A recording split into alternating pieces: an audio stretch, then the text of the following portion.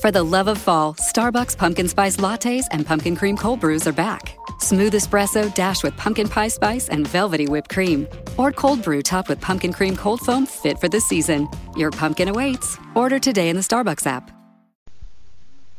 Your news and sports radio network.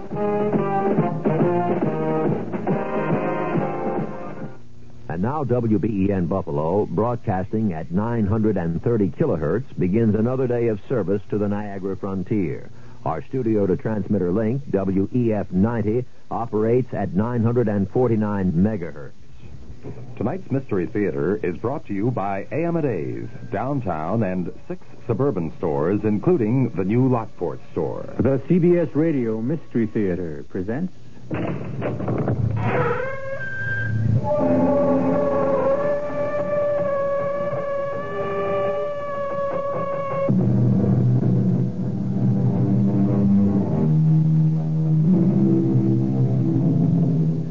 Come in. Welcome. I'm E.G. Marshall. Won't you join me? It's dark and cozy inside here. The perfect place to curl up and listen to another tale of suspense and danger. This time, it's the story of a very unusual get-rich-quick scheme. But even though our story is educational and instructive, we don't want you to listen in the hopes of duplicating our hero's plan for instant wealth. You may find it difficult to begin where he begins, by dying a violent death. Because after that, what do you do for an encore? Jerry, this is crazy. You'll never get away with it. I am getting away with it. But they'll find out. No, they'll never catch on. And before I'm through, I'll be the richest dead man in the world.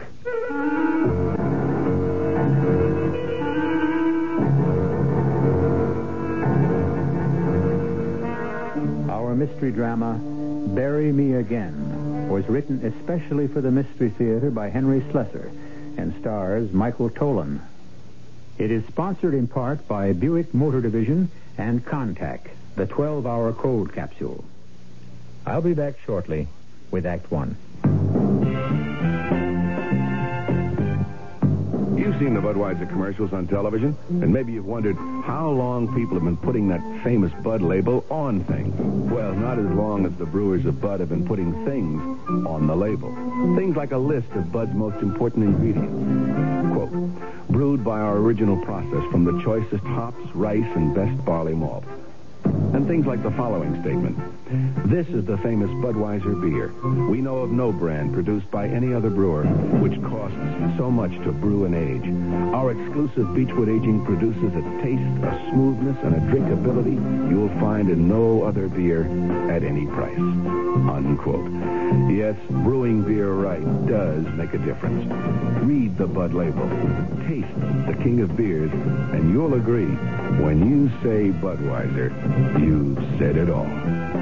Anheuser-Busch, St. Louis. Gracious, elegant, luxurious sterling silver for radiant holiday tables. Join Amadeus' fantastic Silver Club plan for stupendous savings of 25 to 50% on flatware from the finest silversmiths. No down payment, no finance charge, and up to 25 months to pay. 24-piece sets from Gorham. Services for 4, 8, or 12 by International. Luntz 3-piece place weddings. Heirloom sterling patterns by Oneida Silversmiths. 16-piece starter sets from Reed and Barton. Trade in your present silver for savings on all patterns by Toll. Choose Wallace Sterling's 24-piece service for 8 and get a chest free. And save on all open stock pieces from these famous companies. For gift giving or for your own, the elegance of sterling silver at low, low prices. Join AMDA's Silver Club plan now. No down payment, no finance charge, and up to 25 months to pay. At all 7 AMDA stores.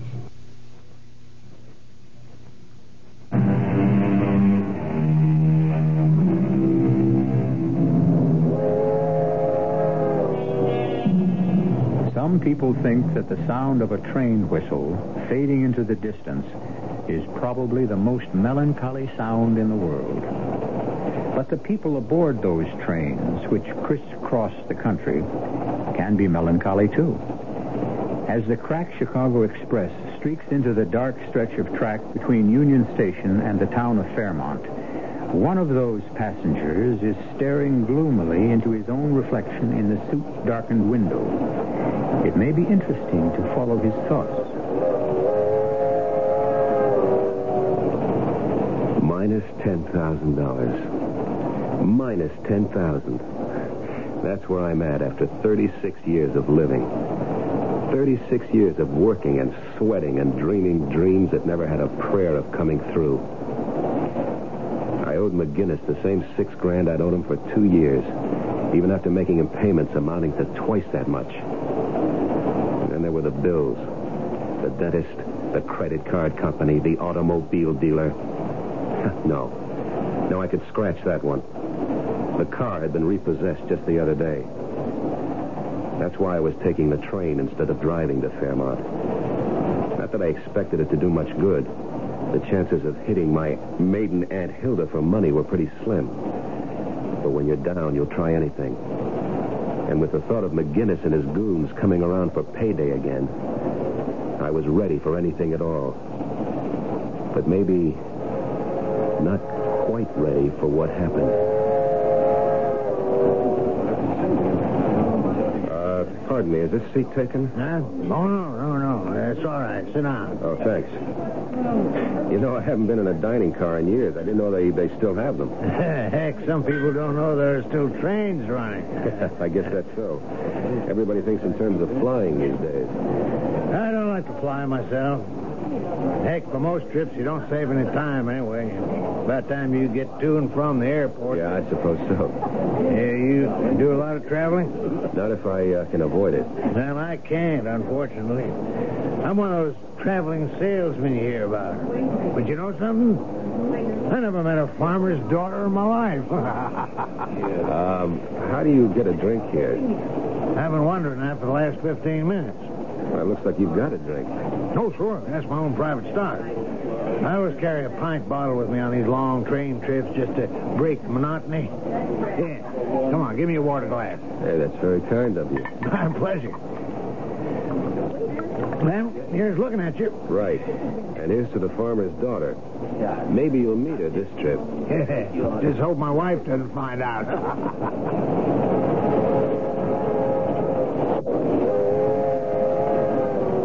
My dinner companion wasn't the most scintillating conversationalist in the world, but he was company, and I guess I needed that.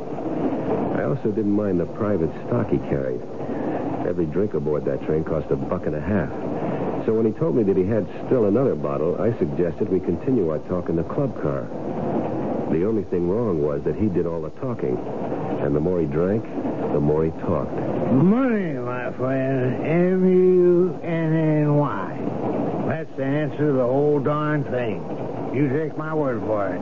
Somebody gives you that happiness baloney, you just walk away, pal. Walk away. You don't have to convince me, brother. I've already been convinced.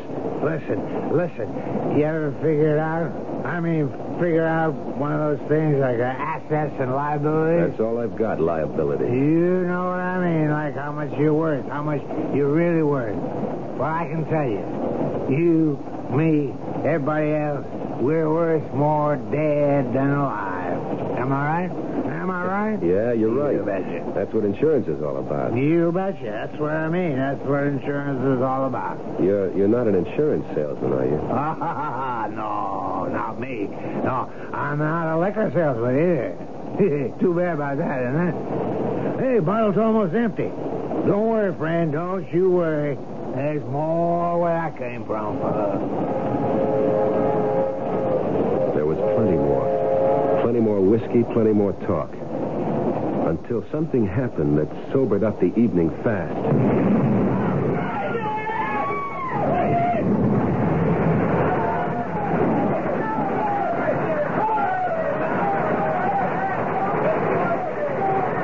I don't know how long I was unconscious.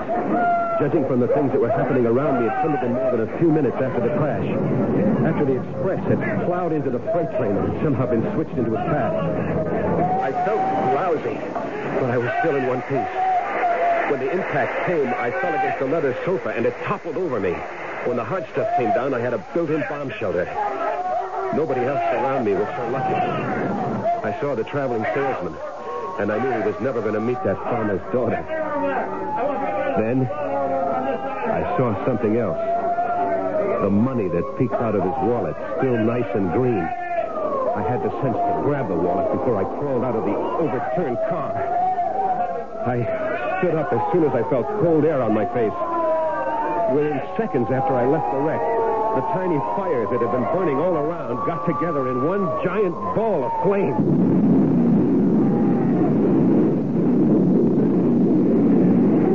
I never saw such a hungry fire in my life. I knew there wasn't going to be much left of anything or anyone.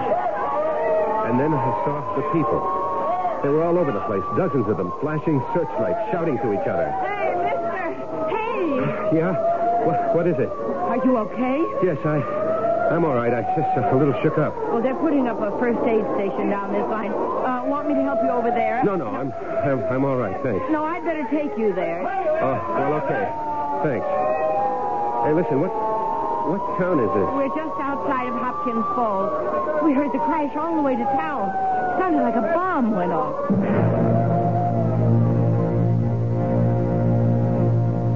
She took me to the first aid station, and a guy in a dirty white uniform helped me inside.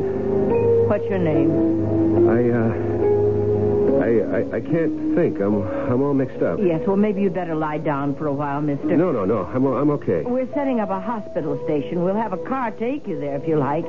It'll be a while before the ambulance gets here. No, I'm not hurt. I'm just mixed up. Is it far to town? You're really in no condition to walk. Just tell me how far it is. Well, about a quarter of a mile in that direction. Thanks. That's all I want to know.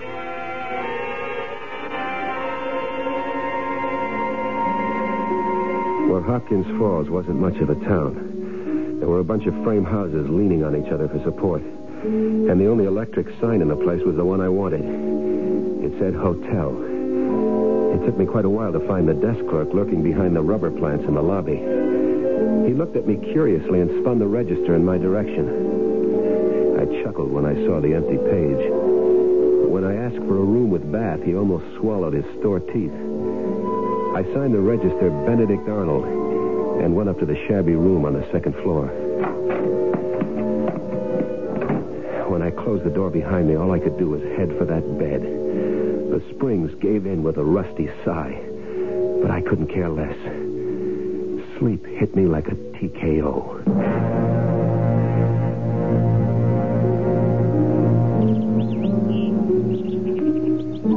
I woke up the next morning with a pain in my hip. At first I thought I'd broken a bone, but then I realized it was only the bulge of the wallet in my trouser pocket. I counted the money. $110. It would be enough for a little while. Then I picked up the phone. Hello, this is Mr. Arnold, room 202. You got any room service in this place? Yeah, breakfast. Yeah, that's exactly what I want. Fried eggs, bacon, toast, coffee. Oh, how about the morning paper? The paper in yet? Any news about the wreck? Fine, good. Be sure to send that up, too.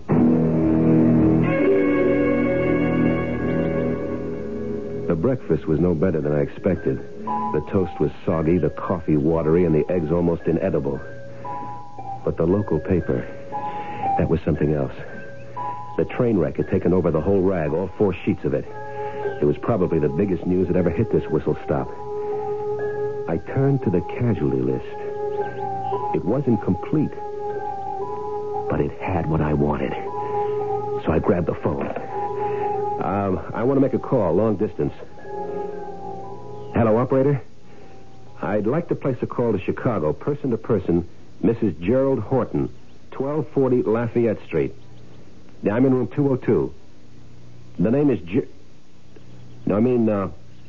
Arnold. First initial B.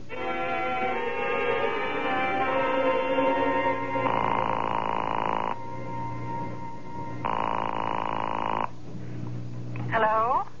Myrna? What? Is that you, Myrna? Who is Is anybody with you? It's Jerry. Jerry, where are you calling from? A town called Hopkins Corner or something like that. Listen, are you alone? Well, yes, of course I'm alone. But why are you talking this way? Because this hotel has walls like tissue paper, that's why. Myrna, did you read about the wreck? The wreck? What are you talking about? The train, the Chicago train. It hit something, a stalled freight train. Dozens of people were killed. Oh, my God. Jerry, are you okay? Quiet. Yes, I'm okay. I got a little banged up. Nothing serious. Oh, thank God. But why aren't you in a hospital? I don't need a hospital. I told you I'm not hurt. I'm just dead. What? You heard me. I'm dead, honey. What are you talking about? Myrna, listen carefully. There's been a mistake out here. A big mistake. And we're going to make the most of it, understand? No. Well, listen and you will. They got me down on the local casualty list. They think I'm dead. Do you get what I'm saying? They've listed me as dead. But how can that be? Well, I must have helped it along a little. I switched wallets with a guy. His was fatter than mine, but he had no use for it anyway. But then the whole train caught fire. He must have been burned beyond recognition. But the wallet was okay. Why, that's awful. You'll have to tell them. No, I don't have to tell them a thing. Why should I? But what for? No, now listen. What's the only valuable thing we own? What? You know about the insurance policy? Yes. $75,000. $75,000. More money than we could save in a lifetime. But we can't collect it. Not if you're alive. I'm going to stay dead, Myrna. Understand? Jerry. You're going into mourning for me. Then you're going to get a check for $75,000 from the insurance company. You're going to slap that money into the bank. Then we're going to wait a while and leave town. But how... You and me and the money makes three. Now do you get it? Jerry, that's illegal. What do you mean illegal? We're only ripping off an insurance company, honey. That's what I call fair game. Well, we've just heard an old adage disproved, that dead men tell no tales. Obviously, here is one dead man who is doing exactly that. A tale of deceit and deception, and, very possibly, danger. We'll find out how good a job our friend does of staying dead when I return shortly with Act Two. If you take a look at the new 1975 cars, it doesn't take long to notice the European influence is strong. And to be sure, there are some new American cars that rival the Europeans, one being Buick's new Skylark SR. But don't consider a Skylark SR because of its touring car interior or its rather rakish profile. Consider it because it's a Buick, possessing many of Buick's nicer innovations, like the new Buick V6, a peppery little engine that spits out a plentiful amount of torque while sipping a surprisingly small amount of gasoline. And if you wish, Skylark SR can abound with creature comforts seldom found on cars this size, with available items like Cruise Master speed control, AM/FM stereo. But you've heard enough. Now you need to see and drive a Skylark SR.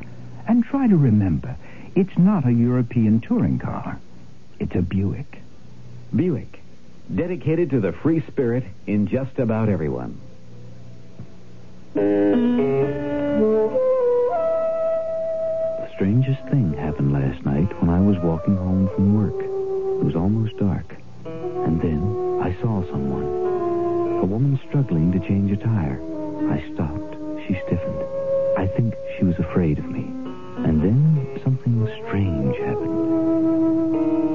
We talked. I mean, really talked. There by the roadside, changing the tire. She told me how scared she was. She wanted help, but was afraid of the kind of help she might get. I told her I had fears like that, too. And I think she understood. Then she drove away. And I didn't even get her name. But I listened to her talk. And she listened to me, too. And you know, that made me feel good. A word for active listening from the Mennonite churches.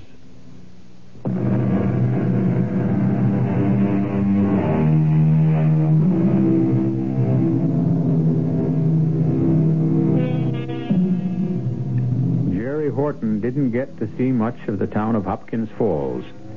He spent the next few days in his room, thinking, drinking, and making plans. It was a pity. The quiet, rustic atmosphere and the countryside might have soothed the savage temperament of the man. But Jerry Horton was far too excited by an image of the future. However, since this is Jerry's story, we'll let him tell you the rest. The $110 lasted me 5 days. It bought me a new suit of clothes at the local emporium, my room and meals, and a bus ticket back to Chicago. I bought myself a cardboard valise, too. I figured a traveling man with a suitcase was less obvious in a crowd. On Friday morning, I put the local phone book, the Gideon Bible, and a couple of hotel towels into the valise and said goodbye.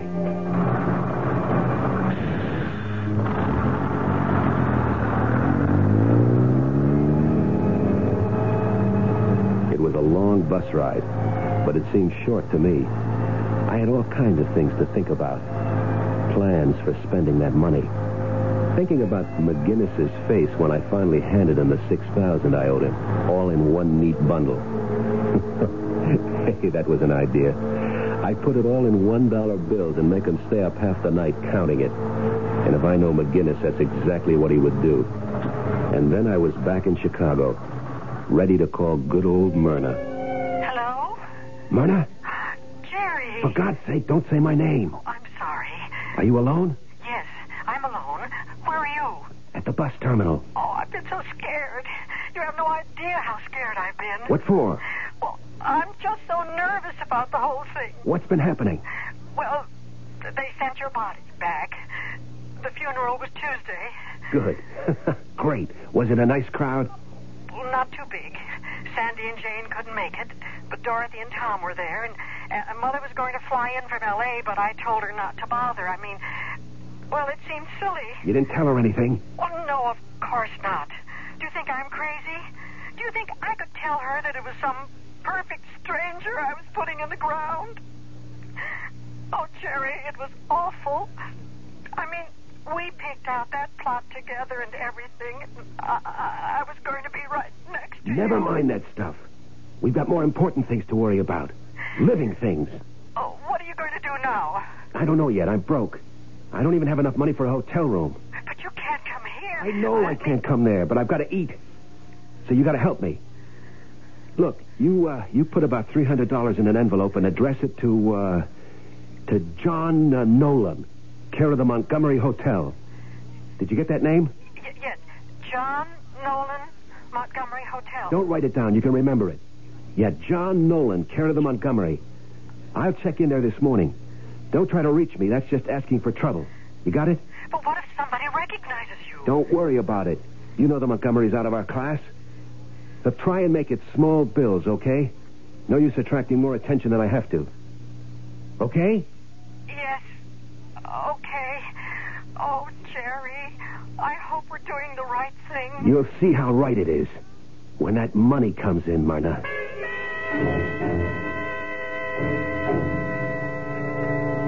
I spent that night in the bus terminal. I hunted out the softest bench and stashed my things under it. When I woke up, I had 19 bones out of place. But I was still feeling chipper. I went into the terminal lavatory and washed up as best I could. It was a fine, sunny day out, and the weather suited my mood. You know how it is. Some days, everything goes right. I walked a dozen blocks to the Montgomery Hotel. It was out of my class, all right. Was, that is. A chunk of white sandstone rising 40 stories from the street in straight, clean lines, ringed by a fence of evenly spaced trees. The doorman looked like he'd won every decoration from the Congressional Medal on down. It felt good walking on the wine-colored carpet that led into the plush lobby, knowing there was money and a hot shower waiting for me inside. I walked up to the desk like a bored millionaire and scratched my unshaven cheek in a kind of wry manner, like I was a playboy who was out on the town all night. Yes, sir. May I help you? I'd like a room, please. Did you have a reservation? No, I don't. But can you fix me up with something anyway? Yes, sir. I'm sure we can. If you'll just sign the register. I believe you may be holding some mail for me. I told some friends I'd be stopping here. What name, sir? Nolan. John Nolan. Well, let me check. No, I don't see anything for... Oh, wait a minute. Here it is. Oh, thank you very much. Front. My room at the Montgomery wasn't fancy. Just a nice room with not much of a view. But I liked it better after a shower and shave. And when I flopped on the big sofa bed, I opened the envelope, lit a cigarette, and counted the money. There were $240 in it, and a note that said, sorry, all I could get, M.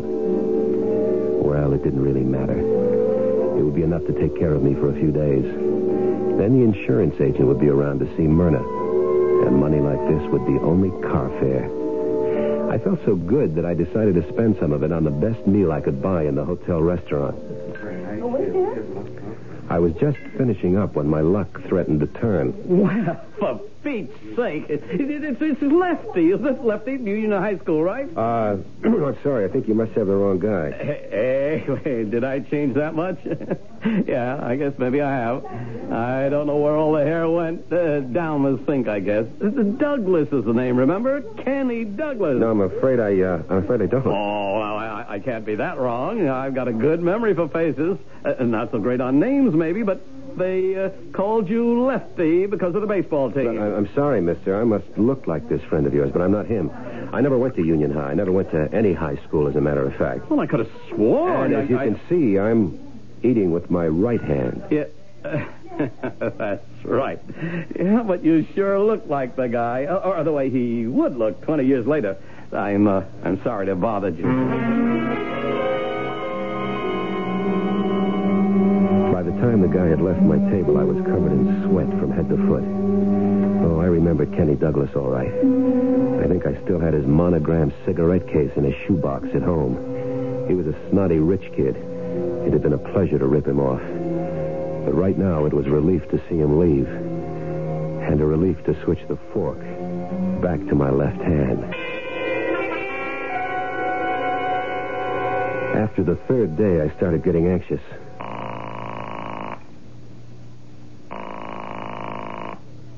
Hello? Myrna, it's Jerry. Can you talk? No, not right now. Some of the girls are over, you know. All right. Just be careful what you say. Just answer yes or no, understand? I can hardly hear you. Now, just be quiet and listen. Has the insurance company contacted you at all? Yes. There's a man here only this morning. A man? Yes, from the claim department. Well, why are they sending somebody from the claim department? There's nothing to claim. I'm dead. Well, he was here just the same. He said it might take a while before the payment was made. He was very nice. I don't care if he was tall, dark, and handsome. What's this baloney about it taking a while? Well, it's a lot of money. $150,000 is an awful lot of money. What are you talking about? Our policy was for $75,000. Yes, but there's a double indemnity clause, you see? I mean, the face value doubles because of you being... I mean, because of the accident. 150? My God, that's a fortune. We're rich. We're really rich. The only thing is, they have to make sure. Sure of what? The identification, don't you see? Everybody was so burned up in that terrible For wreck. Pete's sake, I was identified. I read my name in the paper on the casualty list. Well, he said it'd be all right. He said it was just a matter of a couple of days. It better be all right. I'm running out of cash. I won't be able to afford the hotel bill. Well, I just can't send you any more money. I don't have a cent. All right. All right, then. But when you get that check in your hands, you better get on that phone right away. Understand? Yes, I understand. John Nolan, Montgomery Hotel. Don't do anything with the money. Just wait for my instructions. All right. I'll wait. But I'm still so scared.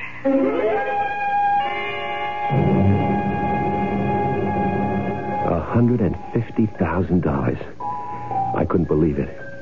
I couldn't imagine money like that. I kept seeing the way that check would look, that long string of numbers. I began to see visions of things I'd wanted since the day I was born. It was all I could do to keep myself from running down to the auto showroom and placing an order for the biggest, shiniest car in the window. But I had to wait. The money wasn't there yet. There was still one more step to go. I was a little worried about Myrna's visitor from the insurance company, but I knew that things would work out all right. This was my lucky time of life, and nothing was going to spoil it. Then, just one day later... Oh, Mr. Nolan. Yes? There was a call for you while you were out this afternoon. It was a lady, Mrs. Nolan, I think. Uh-huh. Thanks very much.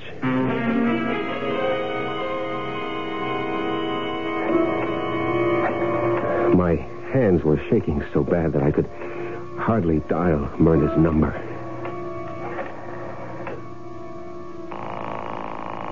When she didn't answer right away, I started to panic. She wouldn't be calling me unless it was all set. She must have the money in her hand, and I had to make sure that it went to the right place. It wasn't that I suspected Myrna of any hanky-panky. I had no reason to suspect her of anything. But who knows what someone will do when they're looking at a piece of paper that says $150,000. Hello? Myrna, it's me. Oh, thank heavens. I was getting so worried. Where were you? The phone must have rung 10 times. Well, I just got in this second. I was down at the insurance company. You went there to get the money? They asked me to come down, Jerry. I was so upset, I almost fainted. Well, don't worry about it. You're the grieving widow. You're supposed to be upset. But you don't understand. They didn't call me about the money. Only about, I don't know what you call it. Exhume something. What? Jerry, they want to open your grave. They can't do that. It's against the law. They said they wanted my cooperation.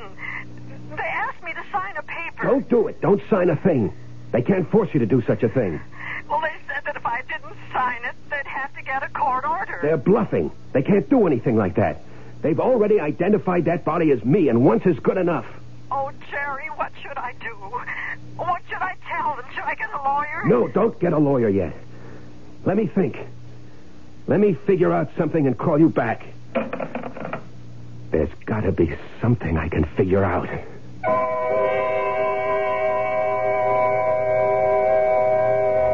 As Robert Burns once told us, the best laid plans of mice and men oft go astray. Even the plans of dead men, it seems. But I think we have a resourceful gentleman here who won't let a mere detail stand between him and his dream. Will the insurance investigators create a rude awakening? Or will our hero find some way to put the number 150,000 into his little green book? Just wait right there, and I'll return with the answers shortly in Act 3. Give your hand to a friend. Give your heart to your love. But give your cold to contact. The sooner the better. The common cold is a rotten thing. You miss so much. Sneezing, drips, and congestion can drag you down. Then, ask yourself the contact question. 6 or 3 or 1? You'd need 6 cold tablets, 2 every 4 hours, or 3 ounces of Cold's liquid, 1 every 4 hours, or just 1 contact for up to 12 hours continuous relief of those symptoms. That's daytime, then nighttime relief. Both the others have things for aches and fever, and the liquid, something for coughs. Not found in Contact 600 Tiny Time pills. Give your cold to contact. 6 or 3 or 1. Take Contact. Only as directed. Who knows what troubles lurk in the hearts and minds of consumers? The man from the Better Business Bureau knows. Oh, Irene, this new sofa is gone already, and... Why, what's that inside the cushion, John? Oh, my heavens, it's crumpled newspaper. How did we ever buy a sofa like this? What can we do? I'll tell you what to do. Who are you, sir? I'm the man from your Better Business Bureau. When you shop for furniture, it's what's inside that counts. Fancy coverings can hide a variety of shoddy workmanship. Read the law label that must be stitched to the furniture. It will tell you the filler material used and buy from a reputable dealer. Oh, thank you, sir. We'll know better next time. Not at all, ma'am. Just another tip from your Better Business Bureau.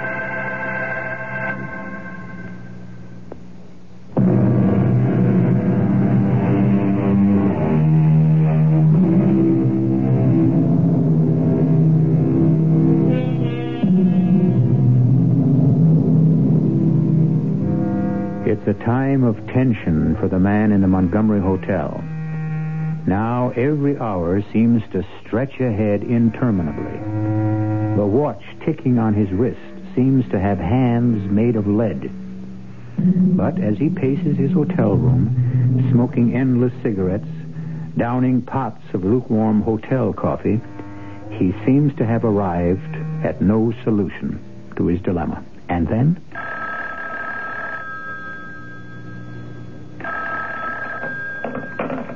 Yes? It's me. I told you not to call me direct. I said always leave a message with the desk clerk. I've got to talk to you. All right. What's happening? They got the order, Jerry. Oh, Lord. There was nothing I could do to stop them. They said I was wrong to have you buried so fast, that there was too much money involved. Listen, you don't think they suspect anything? No, I don't think so. I've been careful. I swear I have. Those insurance guys are sharp, you know. I'm telling you, I haven't done anything wrong. I've been crying my eyes out just as if you really got killed. Everybody keeps telling me that I'm taking it too hard. What they don't know is that I'm scared. All right. Just calm down. Maybe things aren't that bad. How could they be worse? You didn't see what I saw after that train wreck. After the explosion. They had pictures in the local papers. The victims didn't look human anymore, I'm telling you. They were just like pieces of charcoal. How awful. Even if they open that coffin, they won't see anything but a handful of ashes. So stop worrying. Are you sure, Jerry? I'm sure.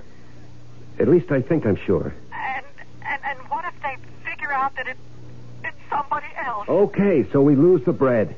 The wrong man got identified. It wasn't anybody's fault, right?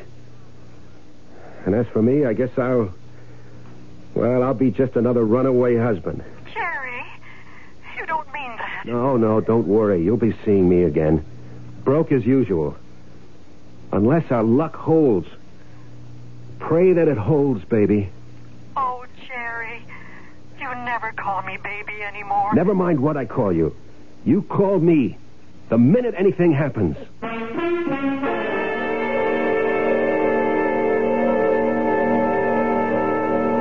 The next couple of days were the worst of my life. There was nothing I could do but concentrate on that phone. Stare at it, waiting for it to ring. After a while, I started yelling at it, ordering it to ring, like some kind of nut. But it stayed silent. It just stared back at me until I got so jumpy that I had to get out of the room. But I wasn't on the street for 5 minutes before I found myself heading back for the lobby and demanding to know if there'd been any calls for me. The answer was always no. And then, on the morning of the third day after Myrna's call, when I wasn't even thinking about the phone, it rang. Hello? Jerry, it's me. I've been going nuts here. Why didn't you call me before? There was nothing to say. You told me to call you when something happened. Well, something must have happened by now. Did they exhume the body? Yes, they did. Well, go on. Jerry, it was just like you said. I didn't see the body, but the insurance man told me about it.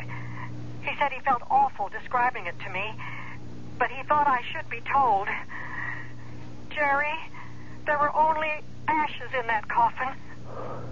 Thank the Lord. I was so scared, but it's all right now. Everything is all right. No, it won't be all right until you've got that money. But I do have it. What? That's what I'm calling about. I've got the check. It's right here in front of me. $150,000. I never knew there was that much money in the world. Okay, now listen close. Here's the way we're going to handle it. The first thing you do is deposit the check to the regular account. Yeah, I was going to do that this morning. check in the house. All right. So deposit it. And then go to the Chemical National Bank, the one on Clover Street, near the Arch. You know the one I mean? Yes, but what for? Just listen and do what I say. You go to that bank and say you want to open a joint savings account for you and your husband. Only now, you're Mrs. John Nolan. Understand? But I can't open an account by myself. Yes, you can sign all the papers there. And then collect the forms that I have to sign. Understand? Yes, I see. Put all the forms in an envelope and send them to me here at the Montgomery. All right. I'll get them in the mail as soon as possible. No, you can drop them off in person at the desk. The Montgomery is right around the corner from the bank. Leave it at the front desk for Mr. Nolan. But I don't see how that'll work. Why don't I just cash the check? Shut up and listen to me. This is the safest way to handle it. Once you have the money deposited in our regular checking account, you can write a check for the whole amount to John Nolan. There. Now do you get it? You mean I deposit the money in the new account? That's just what I mean. And after that, well, I'll let you know the rest of the plan. Have you got it all straight? Yes, Jerry. I'll do just what you said. That's my girl.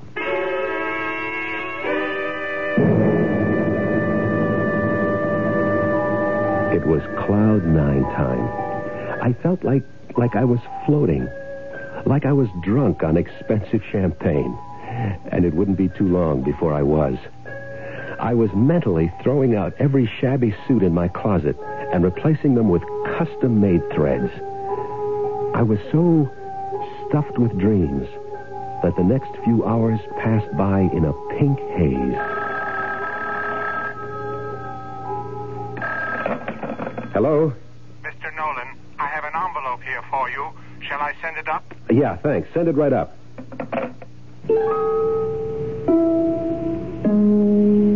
Myrna had followed her instructions perfectly.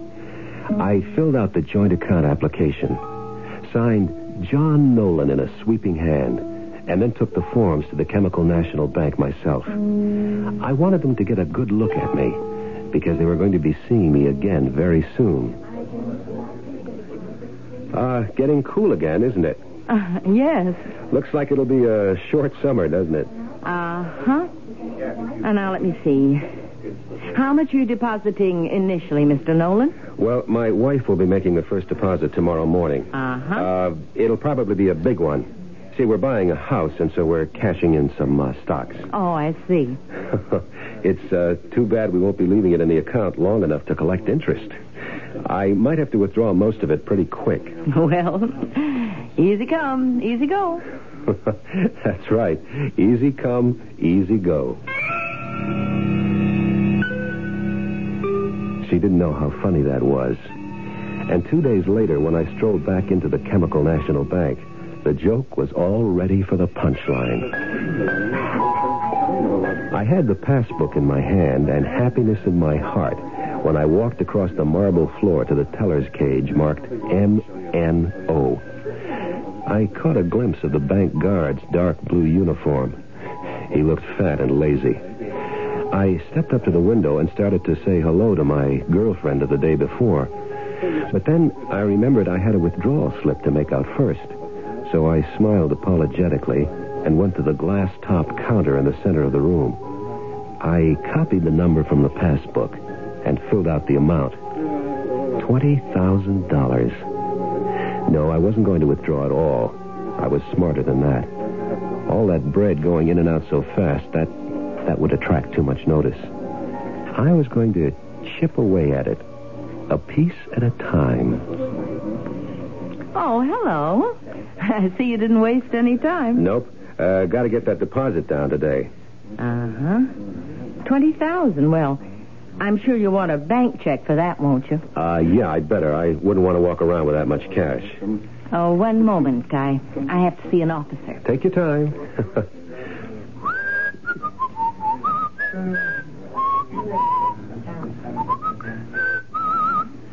Mr. Nolan? Yes? I'm Bill Harkness, assistant manager. Would you mind stepping into my office a moment? What for? Oh, it's Just a technical matter regarding your account. Why, what's the matter with my account? The money's on deposit, isn't it? It says so in my passport. Oh, yes. Everything's in order.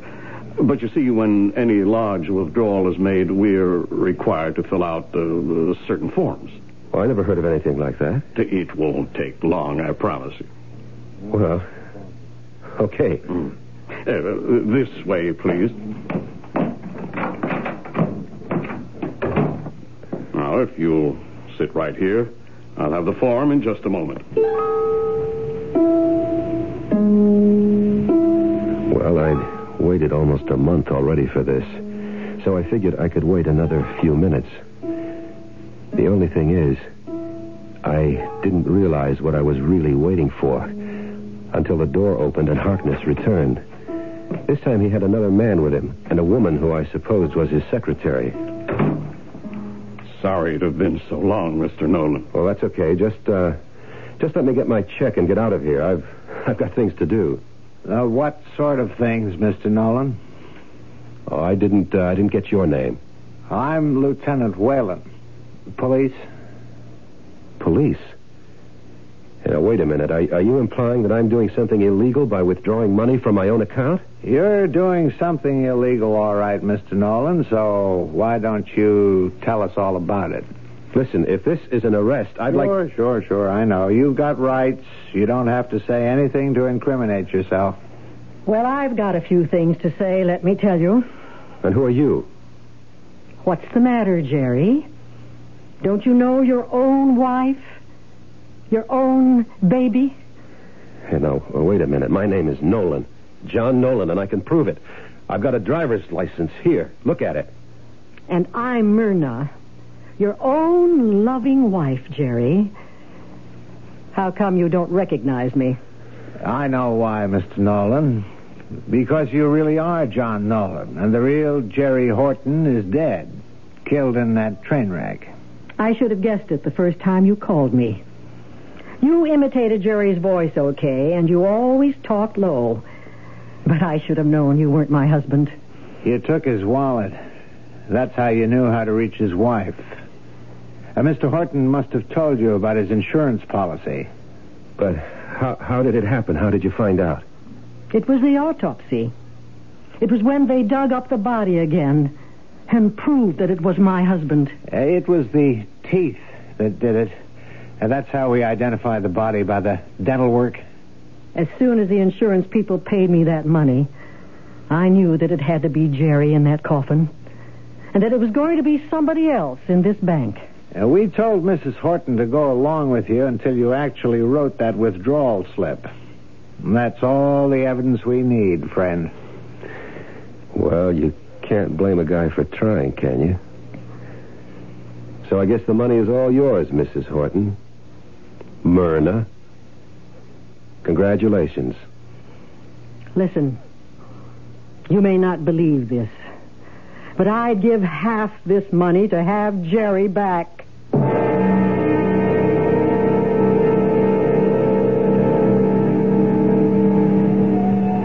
Of course, the moral of our story is that crime doesn't pay, even if the insurance companies do. And now you see why we don't recommend our hero's method of getting rich. Because now, Mr. Nolan is going to be going somewhere that boasts no champagne, no fancy cars, and very little change of wardrobe. I'll be back shortly. How many things can your family do together? Go to a movie? Go to a circus? Go on a picnic? Go on a vacation? Face it, in today's America, family fun is hard to come by.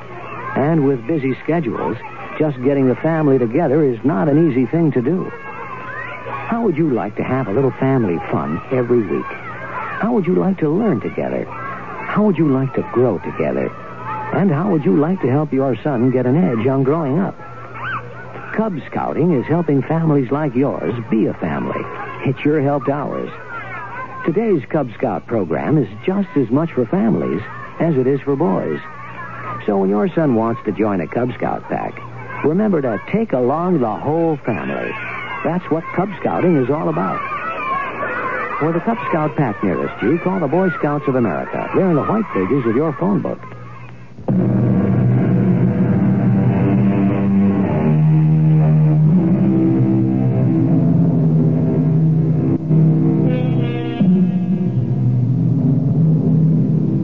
We have to admit that there's something fascinating about confidence games. They say that the essential ingredient of a good swindle is to play upon the greed of the victim. So the next time someone offers you a way to make an easy dollar, make sure you're not dealing with the wrong man.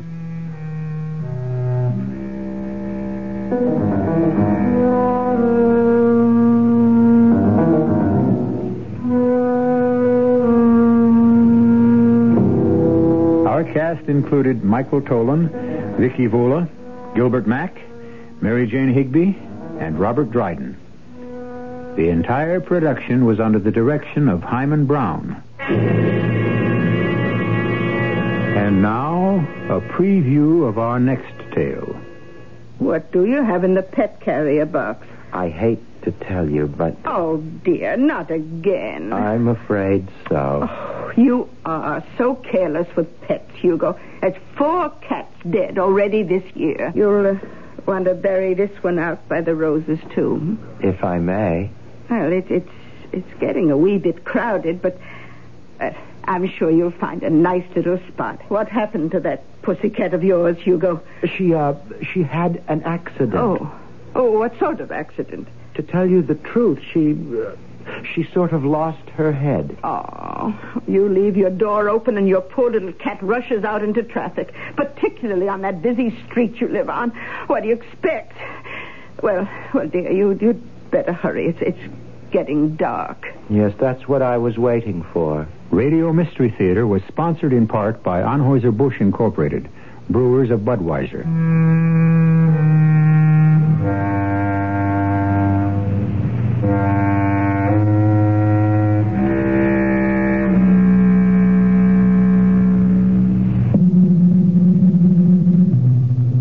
This is E.G. Marshall inviting you to return to our Mystery Theater for another adventure in the macabre. Until next time, pleasant dreams.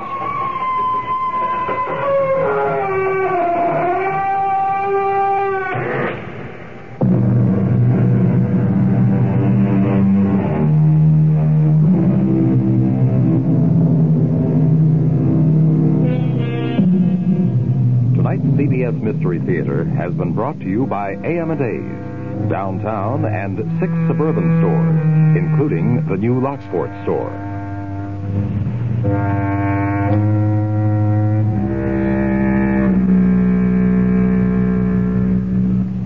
This is WBEN Buffalo. Picture this. You're fully immersed in your podcast because in the back of your mind, you're not trying to recall when that deadline was supposed to be or stressing to keep everyone updated on next steps. Meet Monday.com, a work management platform that makes having peace of mind easy. With Monday.com, all your work lives in one centralized place. You can automate updates to keep team members up to speed and ensure nothing falls through the cracks, even while you're enjoying your favorite podcast. To start your 14-day free trial, go to Monday.com.